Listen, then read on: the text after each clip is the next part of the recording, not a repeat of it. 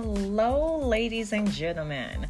This is another episode of Bourgeois Girls Guide to Growing Up in the Hood. Yes, I have been gone a long time, and the last time I said I'd be doing more recordings very shortly, and that did not happen. The apocalypse started, aka COVID, and just all types of hot mess. But your girl is back, and I wanted to get on really quickly and talk about how the older generation, baby boomers, black baby boomers can cut deep and not even know they're cutting deep. As a person of color, I actually was able to find quite a few family members that I didn't know. And one of the family members that I met, I don't think she's doing it as a dig, but to me it comes off as a dig because growing up I was told this term a lot in regards to my voice and the way my diction is and all that. The word proper. Okay. In a conversation, she's like, "Oh, you speak so proper." And growing up, for someone like me that grew up underneath the hood, but I didn't fit into the hood, it was a little triggering for me. And since I'm trying to build a relationship with this new family member, I'm not going to tell her, "Don't be calling me proper. Don't be calling me proper. I'm not proper," because I know that she didn't mean it as a bad term. But I grew up where my older aunts and uncles, some of them, actually the younger ones would say that I'm sedity, and she thinks she's sedity. She thinks she proper. She speak proper.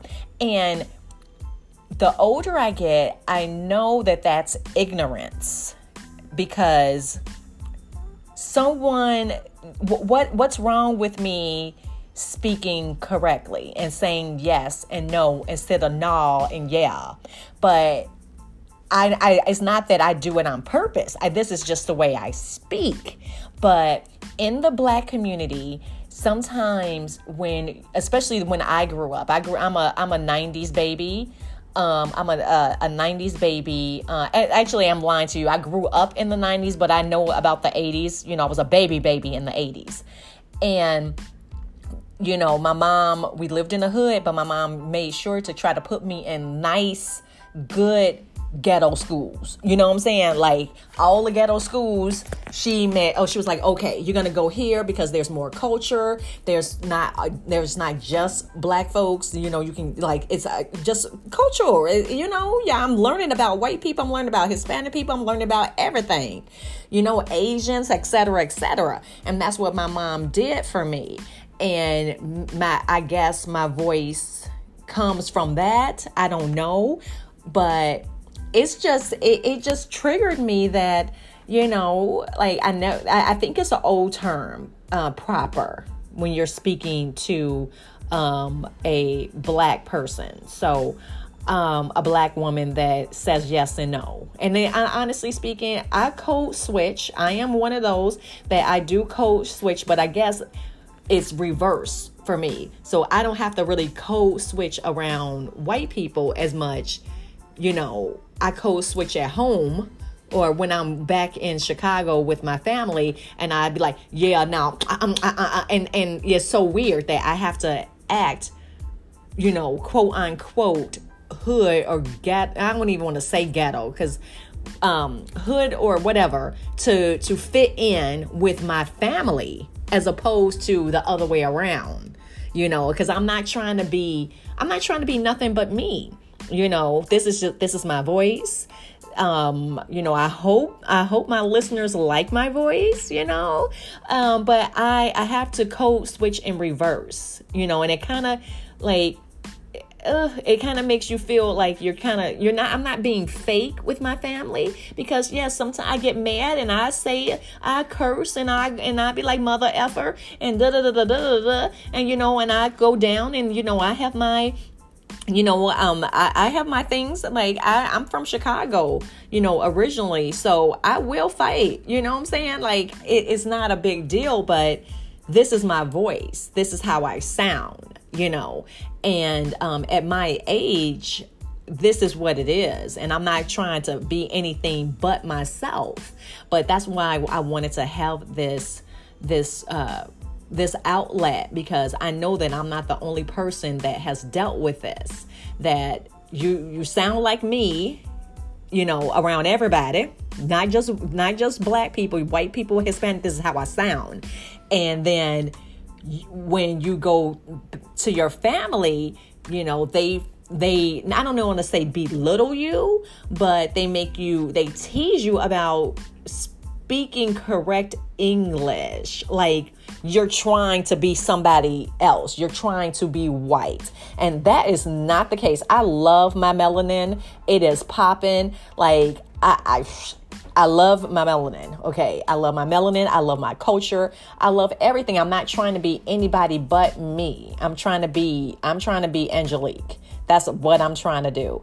But I want you guys' thoughts on this. I think I'm going to call, I haven't figured out the name of the title of this podcast for this episode, but I think I'm going to call it Code Switch in Reverse, because sometimes you got to code switch in reverse. And like you would think that, working in corporate America, and that I should be like, hello, how are you? I'm a guy, gosh, oh my gosh, but I'm not that. I don't say gosh, I say, hey, how you doing? And I've heard that even when I work in corporate America, that I'm ghetto, that I don't get it's that I'm ghetto. Yeah.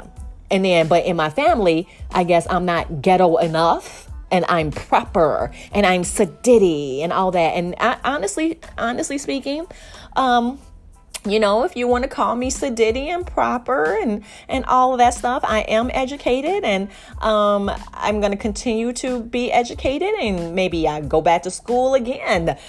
But it just triggered me a little bit. It did. It triggered me a little bit. But I know that she means well.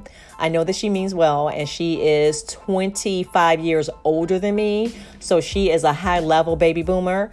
So yeah, it's interesting. It's interesting, but I just wanted to come on and say my piece, and I want your guys' opinion. I really do. I want your opinion. Please, please, please, send me some messages on your stories or anything like that. I'm just trying to be me. I'm just trying to be Angelique, and I'm bougie and sedity and proper, and that's it. I will talk to you guys later. Love you.